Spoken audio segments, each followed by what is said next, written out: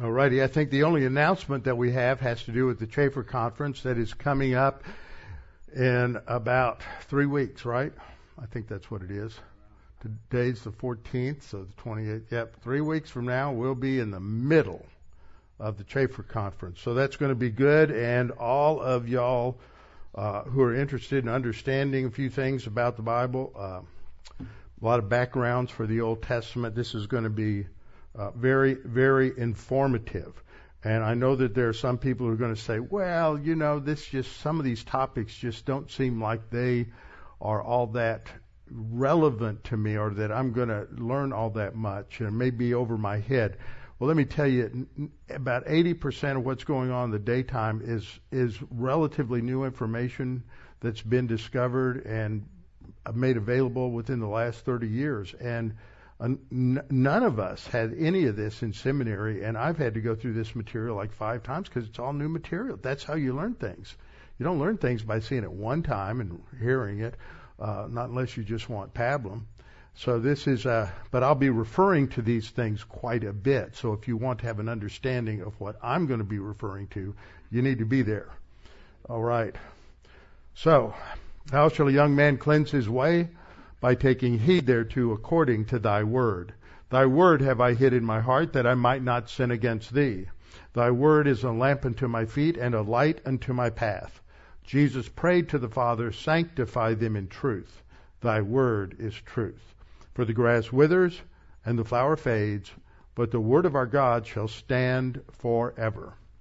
Before we get started, we'll have a few moments of silent prayer so we can make sure that we're in right relationship with the Lord.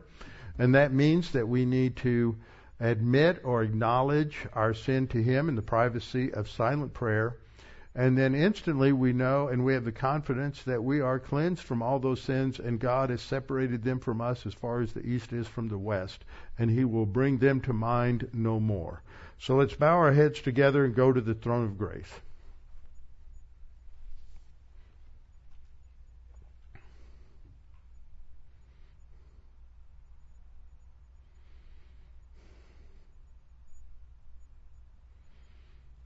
Our Father, it's a great privilege that we have to come to your throne of grace, because Jesus Christ completed the payment for sin at the cross, paid in full, so that was visualized when the veil in the temple was torn from top to bottom, symbolizing that the access to you was now open because of the finished work of Christ on the cross. Father, we pray for many people that we know, pastors that we know as they get older, aging problems, illnesses, disease. Father, we pray for them. We pray that you would strengthen them. We know that there are a number of churches, too many to recount, that are looking for pastors, and we pray that you would guide and direct and provide men to fill those pulpits, as well as to provide young men who will recognize at an early age that they have the gift of pastor, teacher, and are willing to devote their life to pursuing that objective and being well qualified and well trained.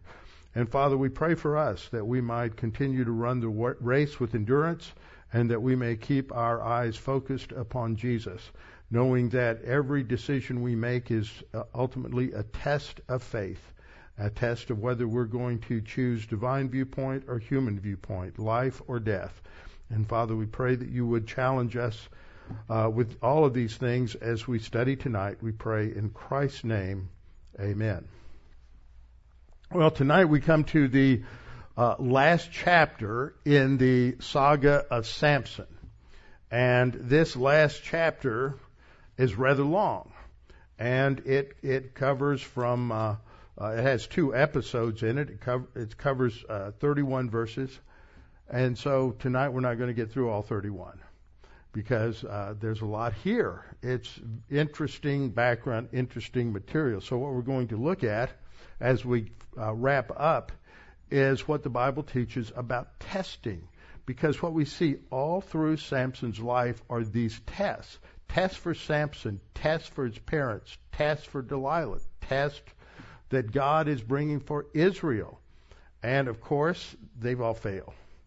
And we have tests. We need to understand the purpose and role of divine testing, so we'll look at that, and we'll just basically get through about the first 4 verses, but that sets the stage for what happens in the rest of the chapter. So what we have seen is these previous 5 judgeships, 5 individuals who God raised up as a judge, which is more of a combination military leader, civil leader, than what we think of as someone who is in the courtroom. They had some decision making to make. And the last one that we see is Samson, and it's a decline. We go from the best of the lot, about whom nothing bad is said, to the last, about whom nothing good is said. And Samson is disobedient. He's rebellious towards his parents. He does not have respect for his parents. He is led by his lust of the sin nature and the lust of the eyes, and he totally ignores God. He ignores the vow that he has made as a Nazarene, and a Nazarite, and he is a womanizer. And there's not just anything really outstanding that you can see until we get right to the end, I think. So we will look at that. Now, we are to be reminded that after the birth narrative of Samson in chapter 13, verses 1 through 24, then we're told this is really the introductory verse to the rest of his life. It's unfortunate they made the chapter division after this verse when it should be the first verse of the next chapter. And the Spirit of the Lord began to move upon him at Mahanadan between Zorah and Eshtaol. That's his home area, so that's where he starts. But what we're going to find out tonight is he's about 40 to 45 miles from where home base is. And I think this comes as a result of what happens in verse 20 of chapter 15. That brackets the his initial function as a judge. He's not an individual military leader. He is more of a bull in a china closet who stirs up trouble between the Jews, the Israelites, and the Philistines, so that the Israelites won't be able to assimilate into the pagan culture of the Philistines. And last time when we came to the end of chapter 15, the concluding verse says, "So he judged Israel 20 years in the days of the Philistines," and we expect this is the end. Okay, and then we're going to have a closing statement and go to the next episode. But that's not what happens. What happens after we come through this is that we are going to start another episode which is centered not up in the area of where he lived, but it's about 40 to 45 miles away in Gaza. This is the same town that gives the Gaza Strip its name, which is an area that is now just probably one of the worst places on earth to live. So he's down in Gaza. So what's he doing down there? And it seems to me, the text doesn't say, but it allows for it, that what has happened between these opening events in his life that we studied in chapters 14 and 15, that some time goes by. That all happens within the first year or so of his judgeship. We're not told about anything that happens between then and chapter 16, which is the closing events of his judgeship. And in between, you have around 18 plus years of him continuing in the same vein, and he seems to have not gained any control over his lust patterns. There's no spiritual maturity. He is still as self-absorbed as he always was, and he is really a picture of the ongoing rebellion in Israel. He's a representative of Israel. He is, as an individual, a type of Israel that just does everything's right in their own eyes. And remember, when we were looking at chapter 14, and he describes the fact that he's seen this woman that has stirred up his lust patterns, and he says at the end of verse 3 to his father, "Get her for me, for she pleases me well, which is in the New King James a really unfortunate translation, because the verb that is there is the same verb that is used in those two verses that describe the theme of this book, that there was no God in Israel, everyone did what was right in their own eyes. And the verb there is the same verb. That what he is saying to his father is, she is right in my eyes. And by not translating it that way, in the English, you really lose the connection that the writer is making, that he is a picture of Israel. He is an individual who is just completely self-absorbed, and he has his own ultimate authority. And so we see that this idea of moral relativism, the idea of rejecting God, it's not something new to our generation. It's not something new to postmodernism. It's not something new even to the church age, but man has really been this way ever since Adam and Eve. That in the garden, Eve looked at the fruit and she saw. See, there's that verb to see. It's her eyes. She saw that it was good. And so she ate it. That the lust of the eyes has been a problem ever since.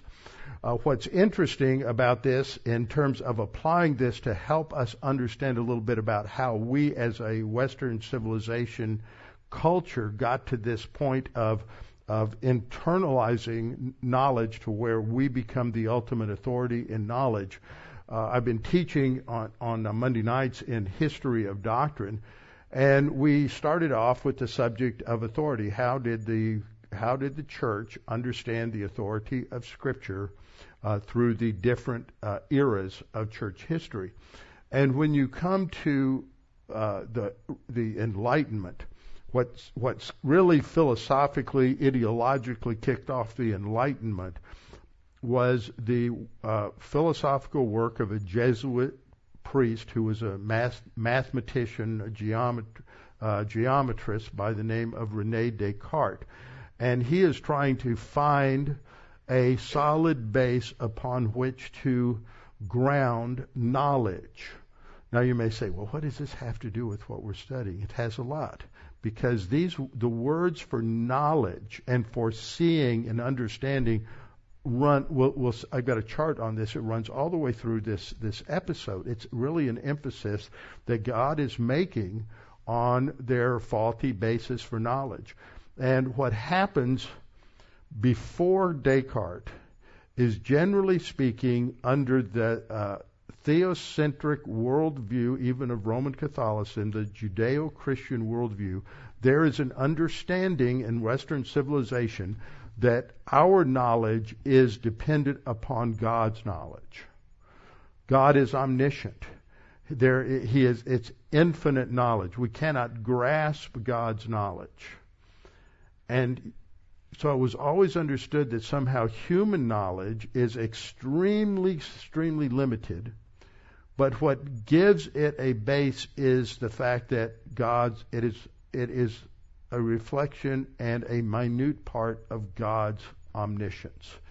And so up until roughly 1600, the Western civilization understood, because of the impact of Christianity, that man's knowledge was dependent upon God's knowledge.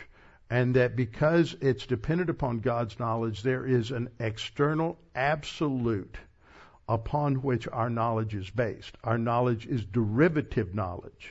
It is not autonomous. It is ultimately dependent on God, and it derives ultimately from God. But what happens when Descartes comes along is he is trying to find this base within philosophy where he can ground the certainty of knowledge. And so he begins with this principle that, how do I know anything?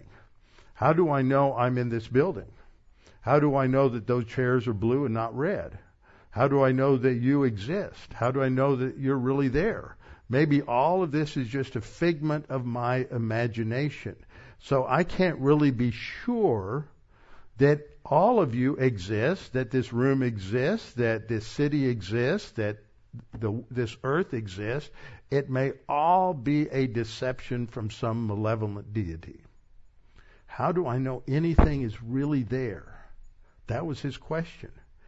But then he has this aha moment because he says, I think.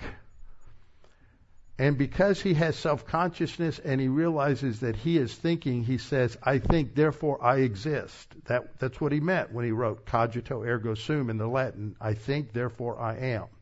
What did he do? The earth shook when he did that. Civilization had an earthquake. Why? Because he said that knowledge now starts with inside my brain. It's not outside, externally based in God as an objective reality. It is based inside my brain. I learn to know things because it starts with me. And so this shift goes from outside to inside. Now, he doesn't carry that through to its logical conclusion, but over the subsequent generations, you have a number of philosophers who start pushing the consequences of that thought, running it out to its logical conclusion. And the end result is a guy by the name of Immanuel Kant. And in the history of ideas, they say that Kant has the philosophical version of the Copernican revolution. Now that means a lot to all of you, doesn't it? I can see everybody going, oh yeah, I understand that, right? No, you don't. Okay, who's Copernicus? He was another person like Galileo. But through his use of astronomy, he was able to demonstrate that the Earth was not the center of the solar system. That was the view because of the influence of Aristotelian physics. And that was just based on philosophy. It wasn't based on empiricism or any facts, but it was all built, and it was just a castle built in the air that didn't stand. And so everybody had come to believe that the Earth is the center of the universe, and everything, the whole solar system, the moon, the sun, everything revolves around the Earth. But Galileo and then Copernicus came along. Copernicus said, no, the Earth is not the center of the universe. The sun is the Earth is not the center of the solar system. The sun is the center of the solar system. So what did he do? He said he shifted the center of the solar system from the Earth to the sun.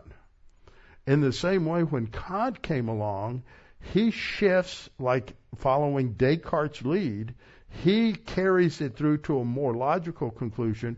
And that is that I really can't know anything objectively for sure. I know that I exist, but all I know is my perceptions of what I think exists. I don't really know things as they are. And with that, we lose objective knowledge. And now all knowledge is what? It's subjective. At the same time, following Kant's lead, you have a German theologian by the name of Friedrich Schleiermacher.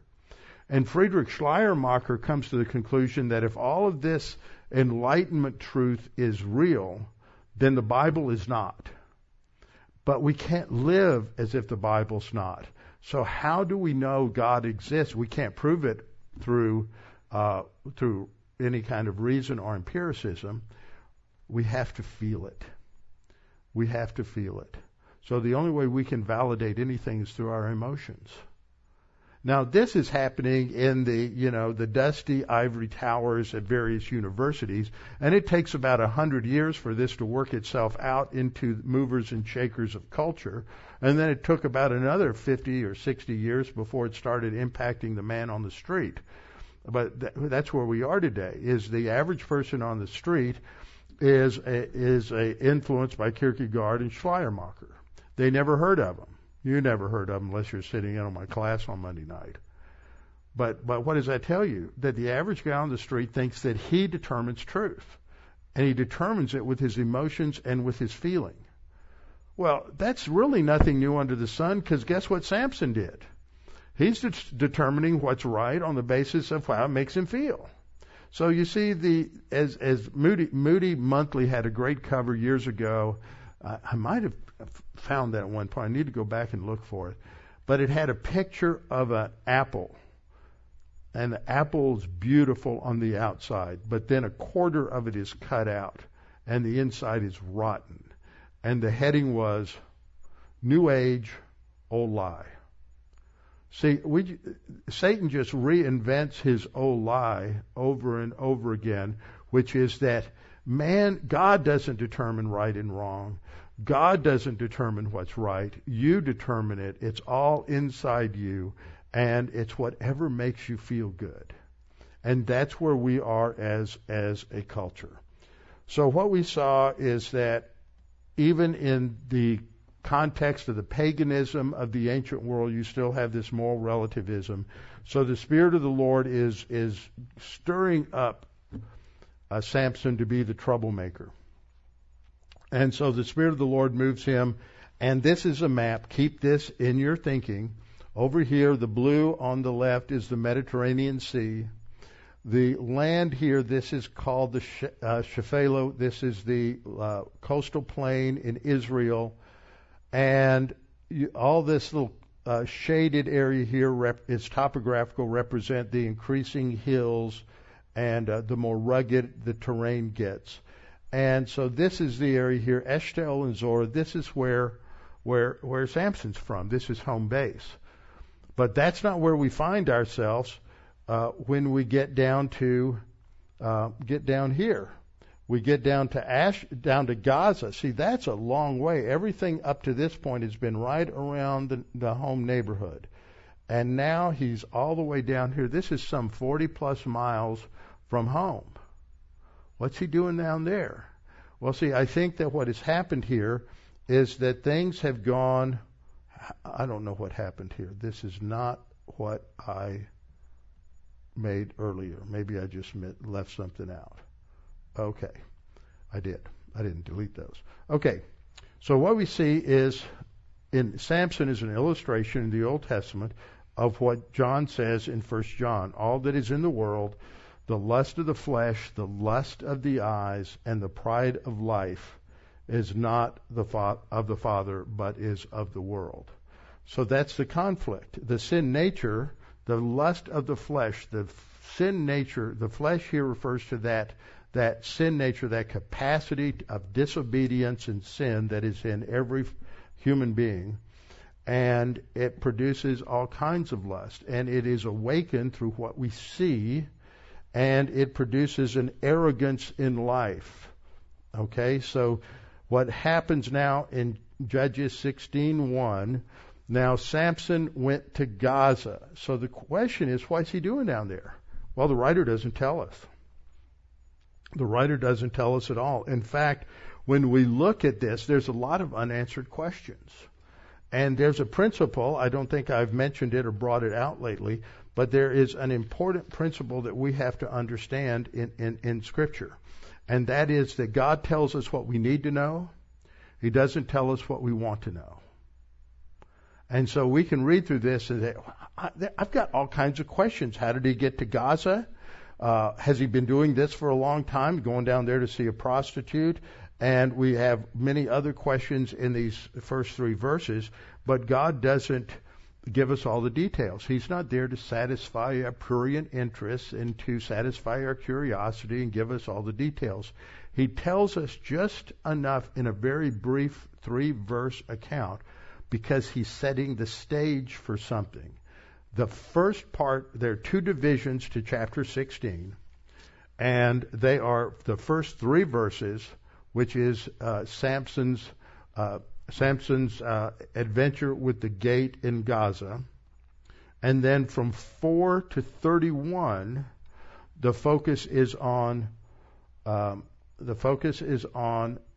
episode with Delilah, which ends up in Gaza. Okay, so what do these two parts of this chapter have in common? Gaza. That was not a trick question.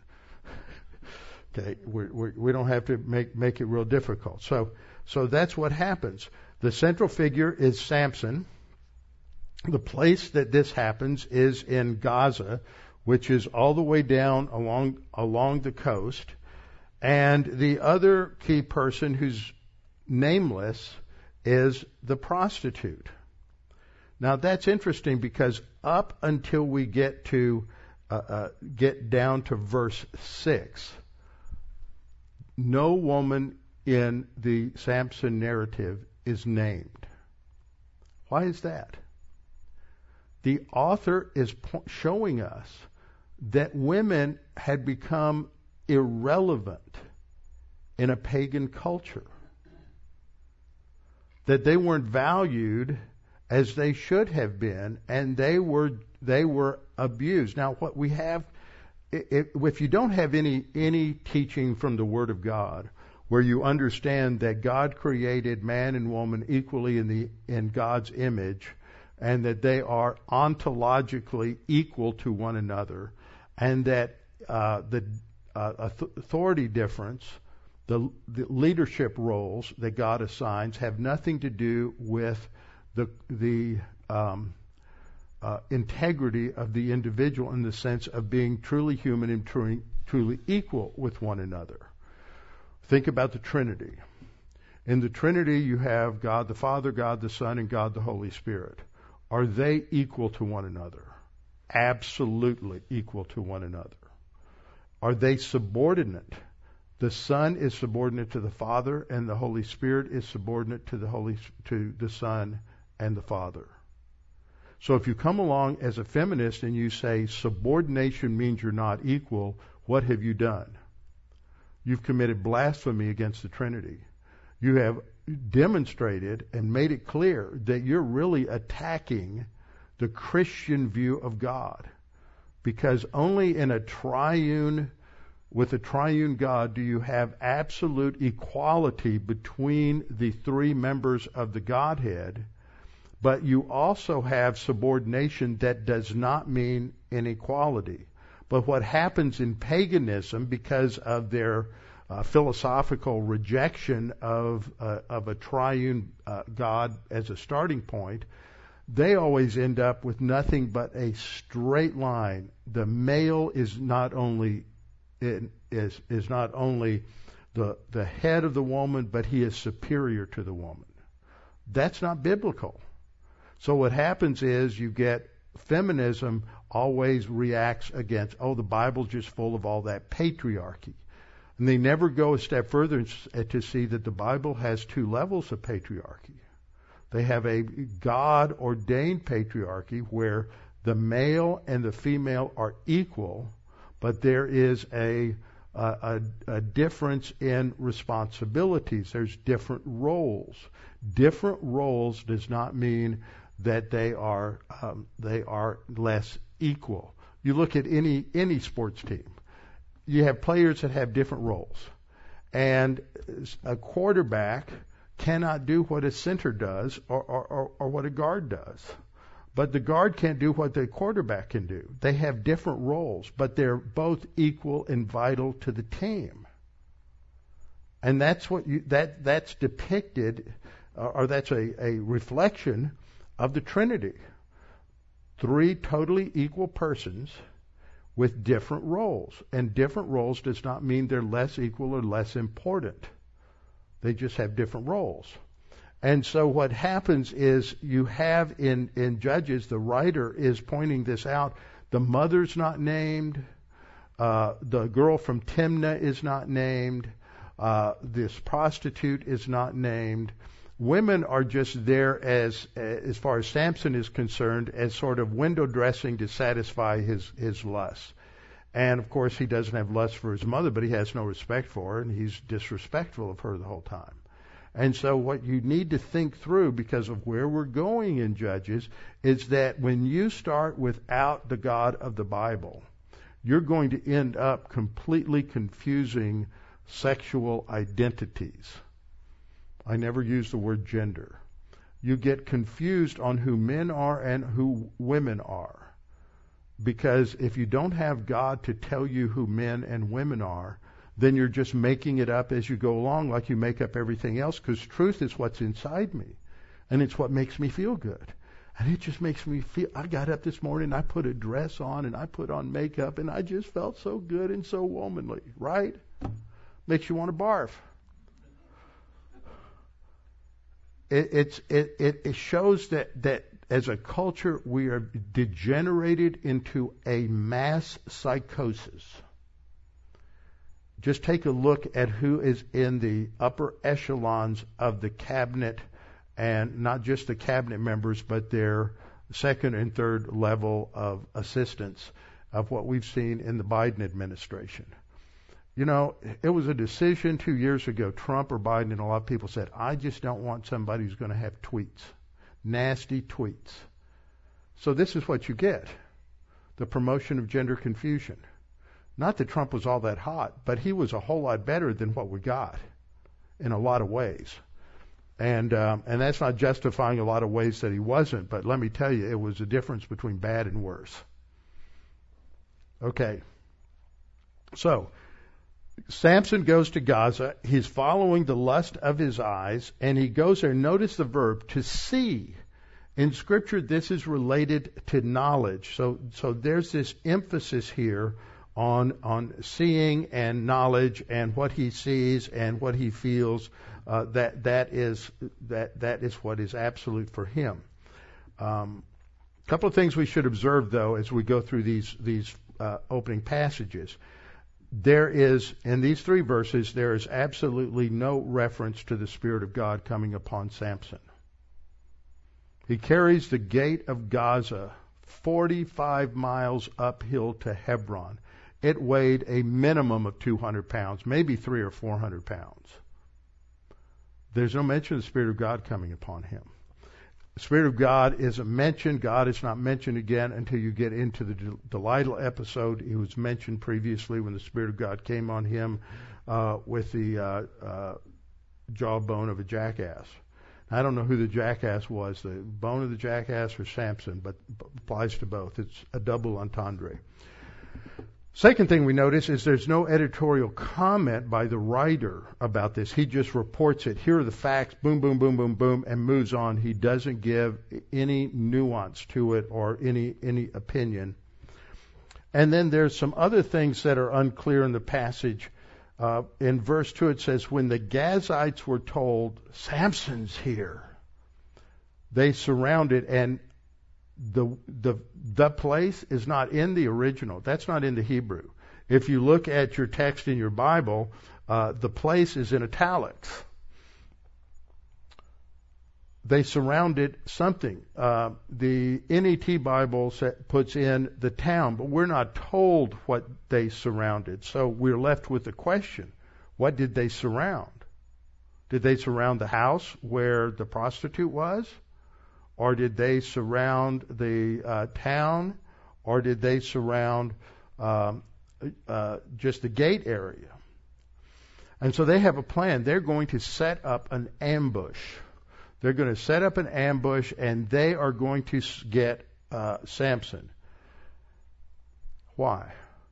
By this time, Samson isn't just a local problem over here in the area around Timnah.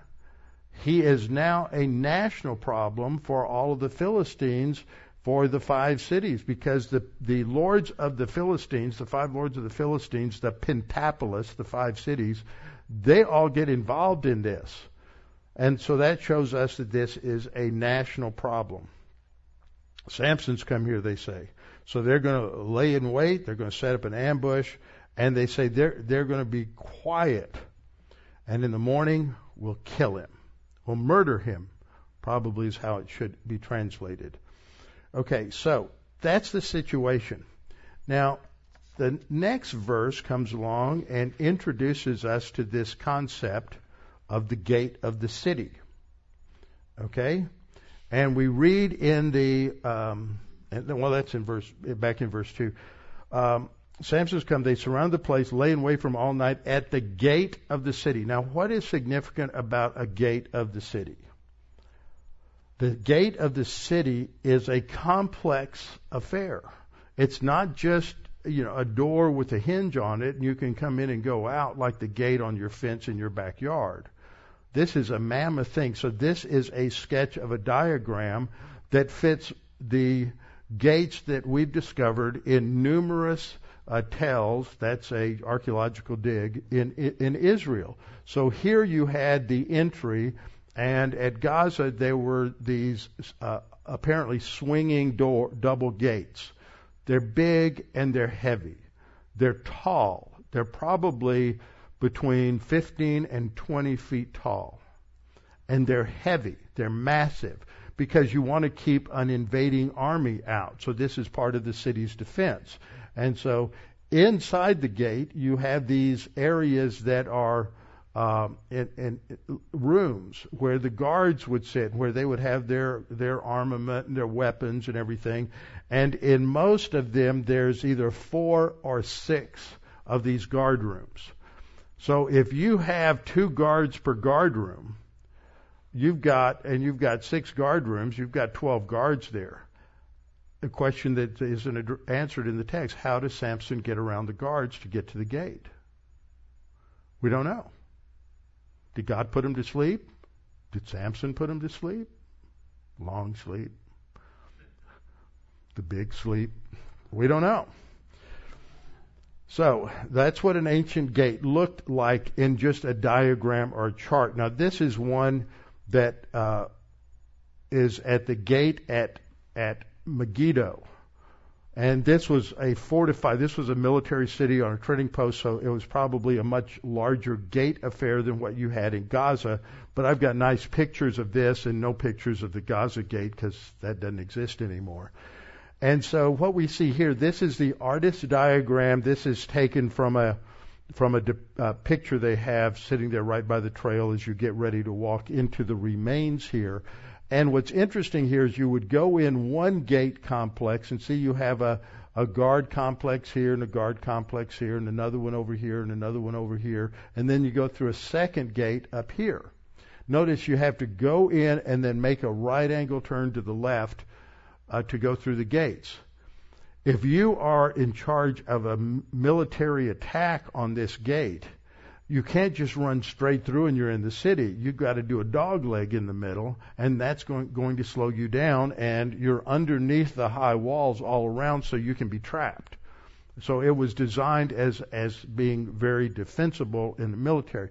Now this is how high those gates are, or at least the remains. So in the middle of the picture there is Jeremy Thomas, and so you can see how tall these gates are. Jeremy's a little short, so he's probably about 5'8" or so. But you can see these are well over 12, and this isn't necessarily the top as it was in the ancient world. And so there I am giving you another shot at how high these gates were. So the gate that Samson is hauling is going to be quite large and consequently quite heavy. So here's another picture showing after you make the left turn going straight in, I believe. So that's the ancient gate. And we're told in verse 3 that Samson lay low until midnight. And then he arose at midnight and took hold of the doors, both doors of the gate. That's got to be extremely heavy. Now, how did he know to do that? Did somebody tell him that there was this ambush that was going to be there? Did somebody come and warn him? We have no idea. Did God tell him? It doesn't say. God's not mentioned. We don't know how he knew that a trap and an ambush was set for him. So he lays low till midnight. Then he arose, took hold of the doors of the gate of the city, and the 2 gate posts, pulled them up, bar and all, and put them on his shoulders without help. He didn't have somebody up on the wall saying, okay, let me hoist this up on your back for you. He puts both of them on his back and carries them to the top of the hill that faces Hebron. So he's higher than Hebron. Okay, so what do we see here? We see that, first of all, the gates would have 2 rings that attached them to the posts, and they turned on the pins in those rings. And so he takes the pins out, and he has to hold up the gate while he's doing that, and he takes the gate down, and he does all of this with his bare hands without any help from anyone. So he's not only strong, but he has a lot of dexterity as well.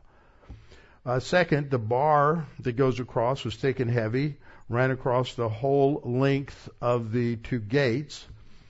The width of the principal gate could be as much as 13 to 14 feet wide.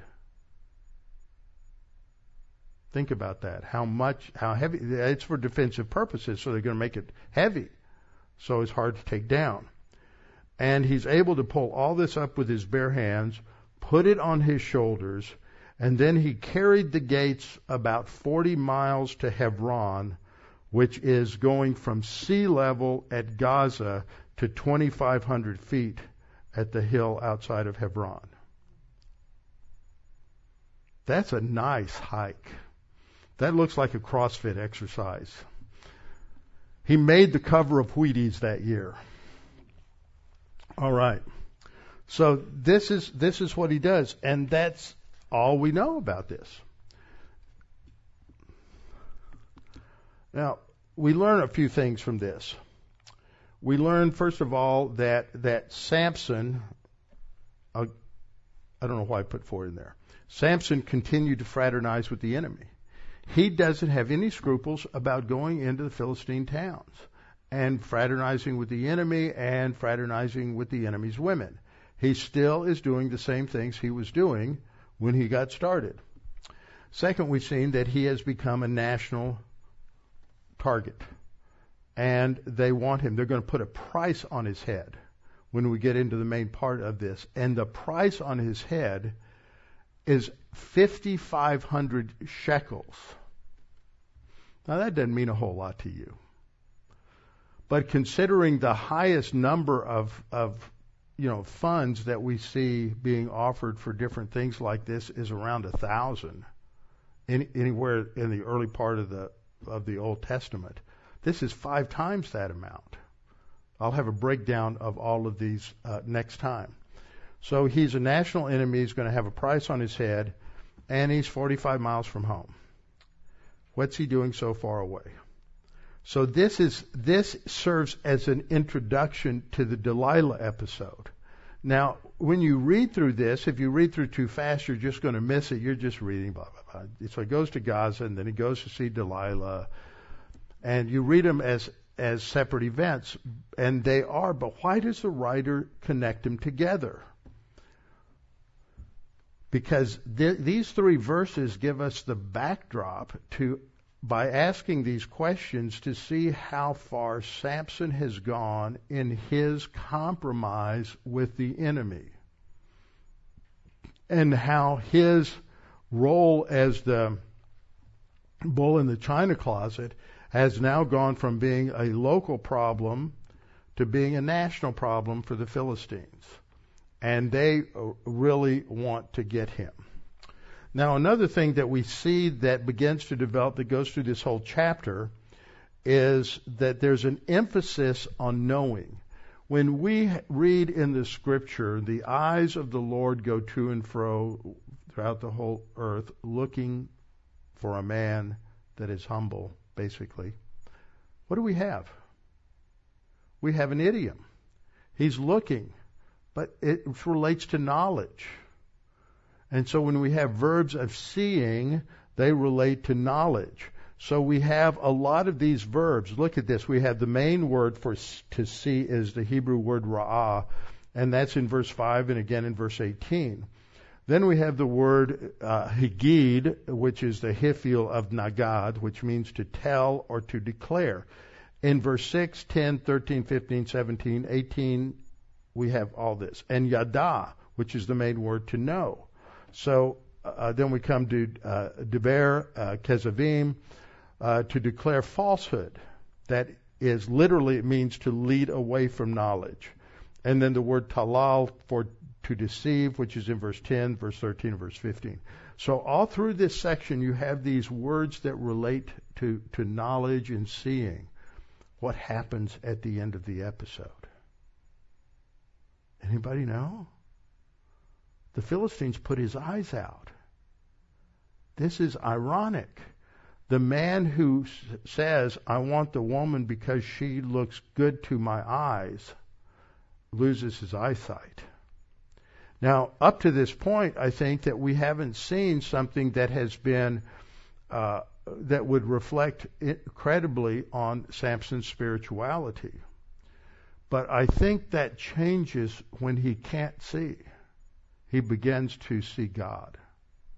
That's just a hint. We'll get to that next time.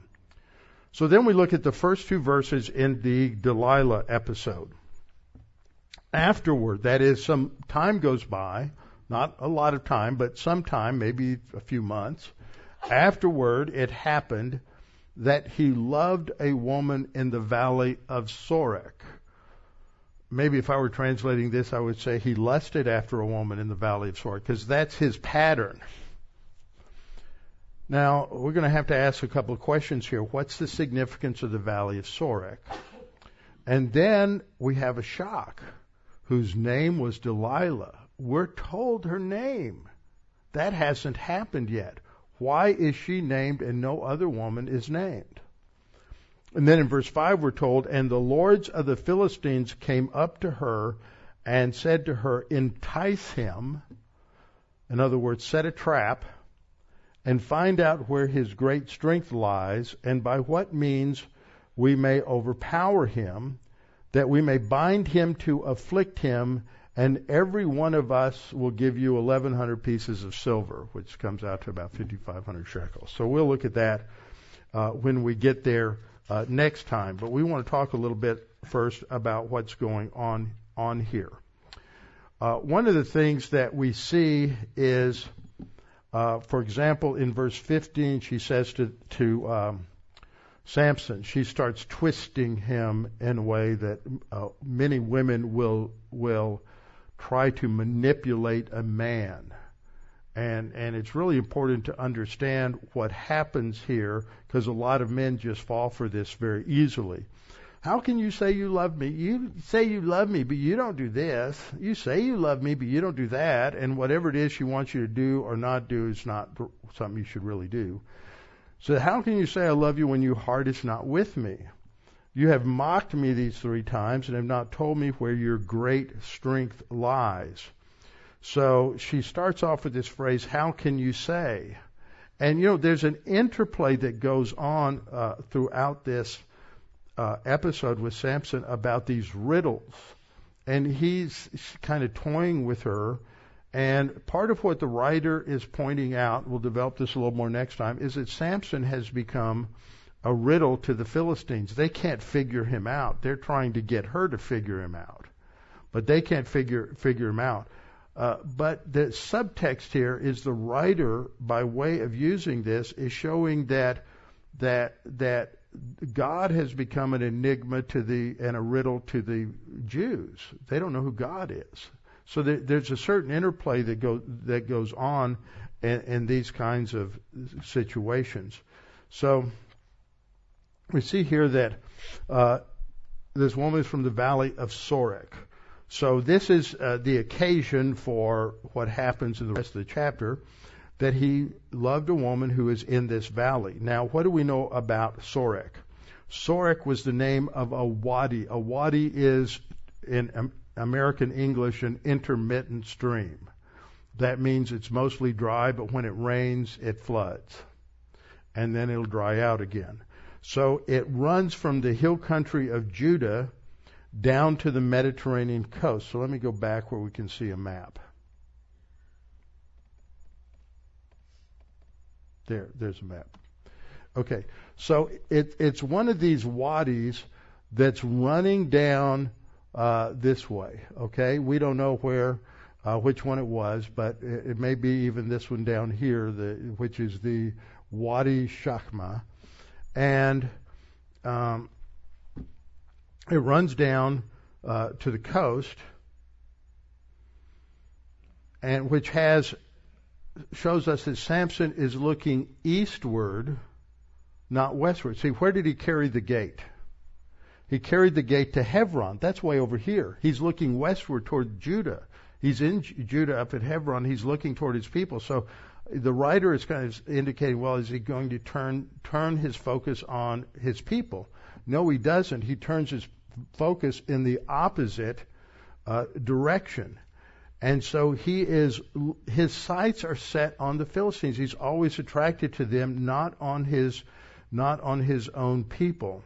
So everything he looks to for significance is to the west. And so it's down that valley that we see Samson looking. He's not up here in Zorah focusing on his hometown. He's looking over into the Philistine community. Then we have the name Delilah.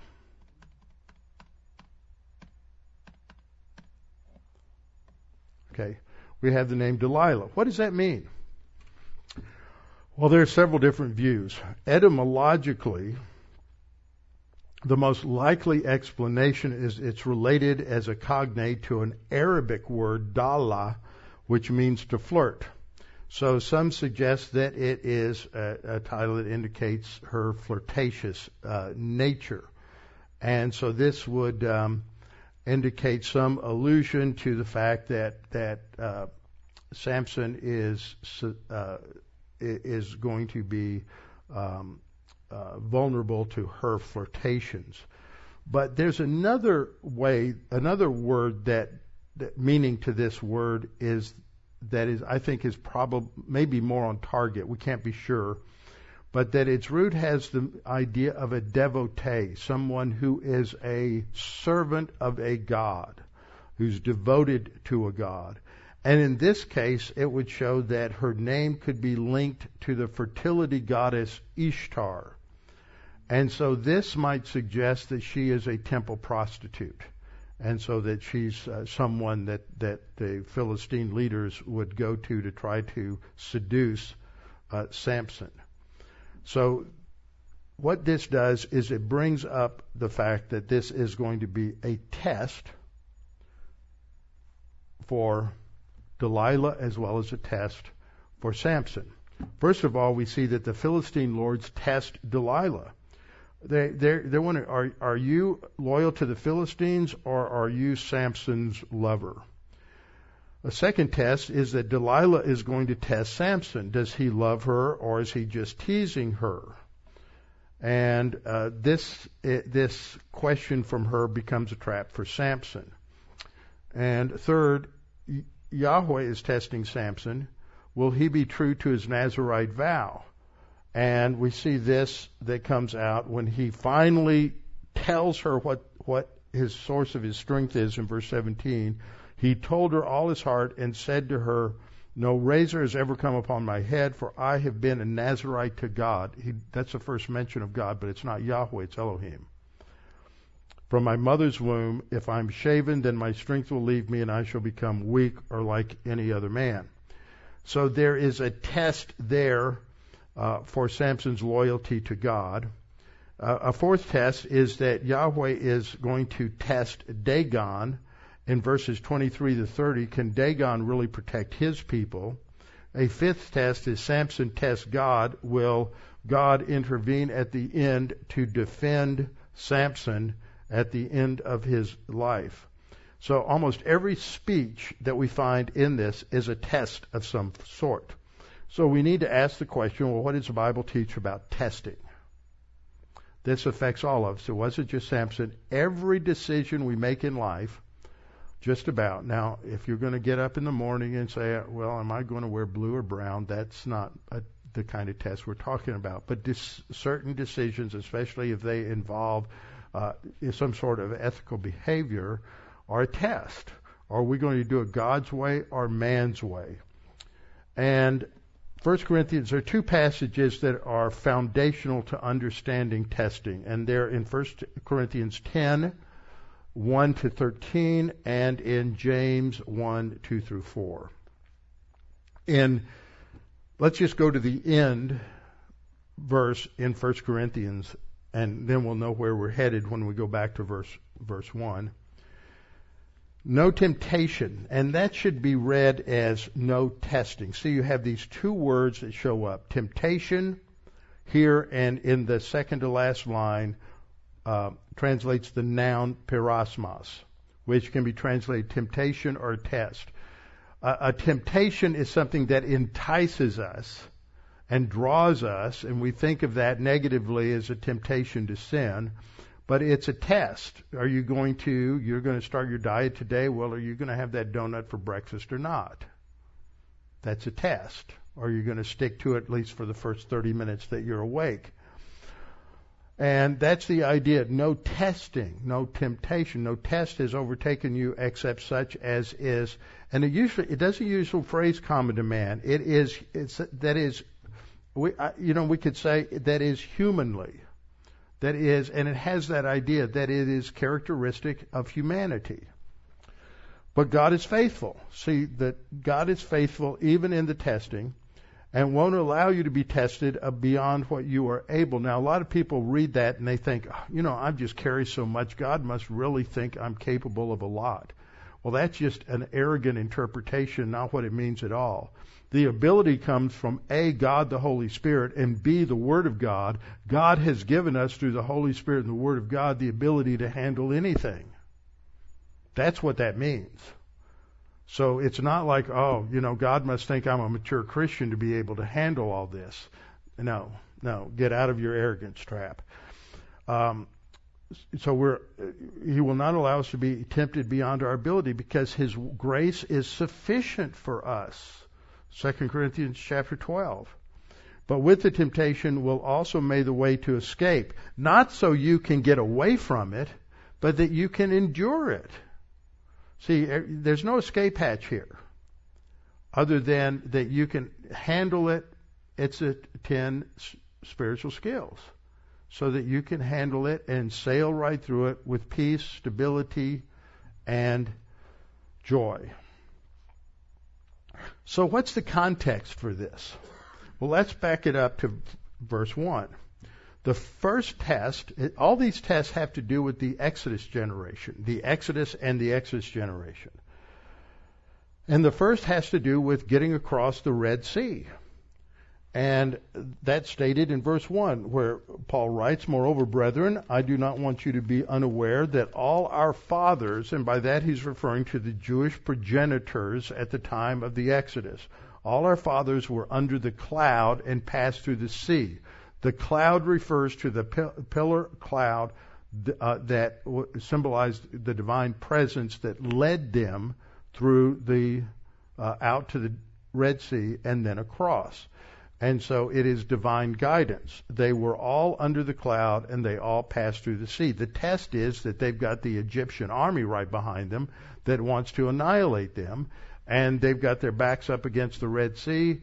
But Moses had faith, obeyed God, touched the water with his staff, and the water separated and the ground dried out instantly. Second thing, the test we see comes in verse 2. The end of verse 1 is that they all passed through the Red Sea, and then they were all baptized. That is identified into Moses, his faith, identified with Moses by means of the cloud and by means of the sea. This is a dry baptism. The only ones who got wet were in the Egyptian army. Okay, then we see that the next test was a test of hunger.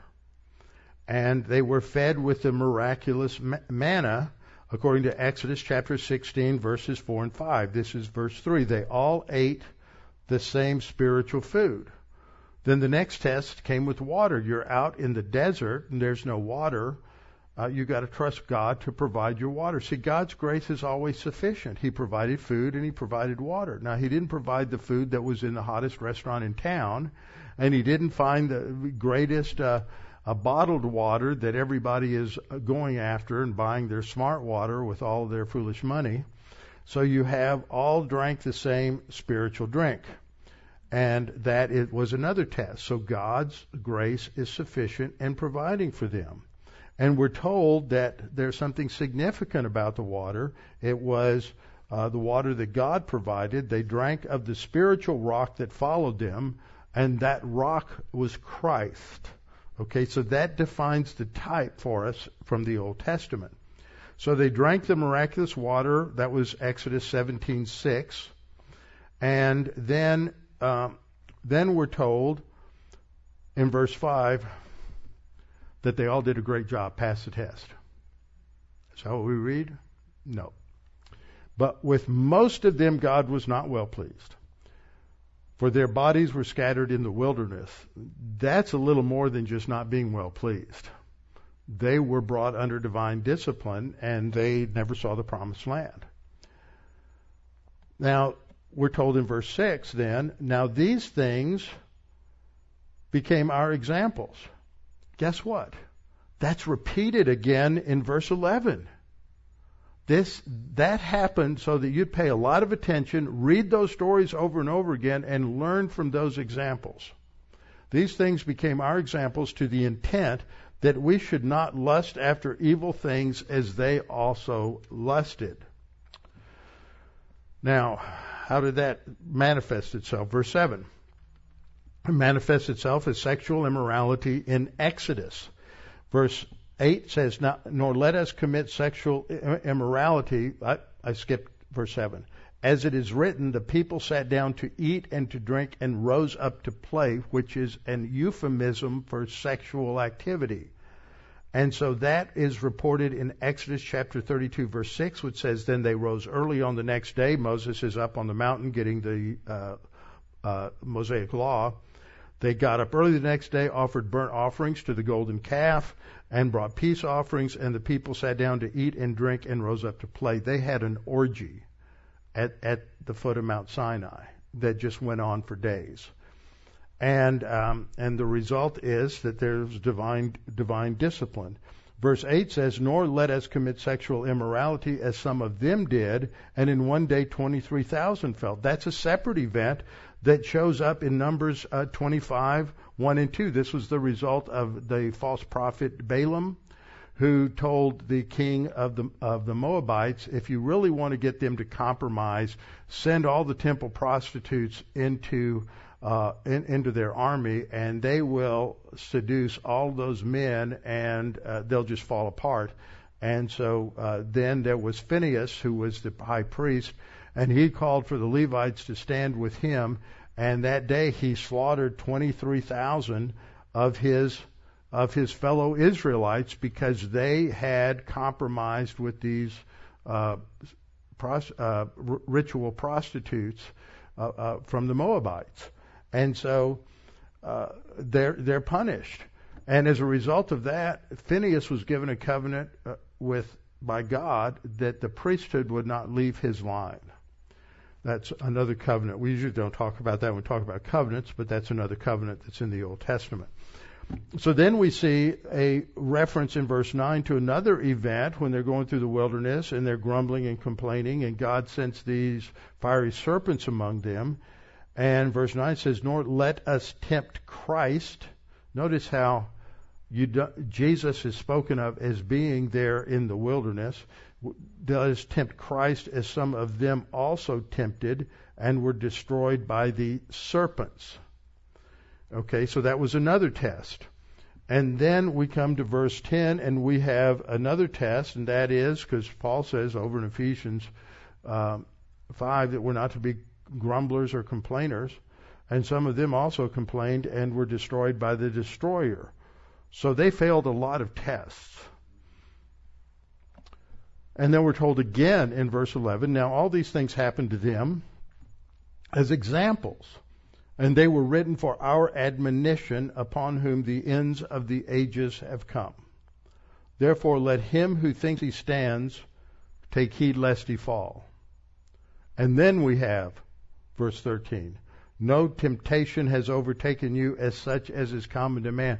See, they had all those same kind of tests all the way through that Exodus generation, and most of them failed. You will not be allowed, God will not allow you to be tested above your ability, but with the temptation or with the test will make the way of escape. He will provide endurance for you, that you may be able to bear it, that you may be able to hold up under it.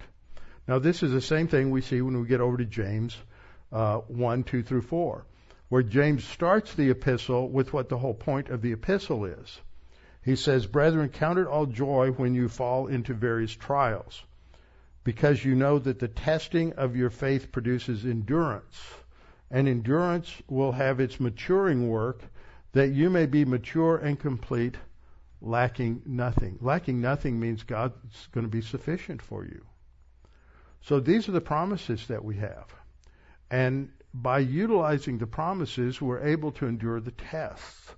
And that's what we need to do. So what we've seen tonight is that the chapter 16 starts off with this strange episode of Samson in Gaza. But it's to sort of connect the dots between chapter 15 and chapter 16, as Samson is now some 18, 19 years older and still the lusty man that he was when he was younger, still not giving credit to God, still not focusing on the Lord, and he's going down to Gaza, a long way from home where he shouldn't be, and instead of causing trouble for the Philistines, he's going down there to see a prostitute.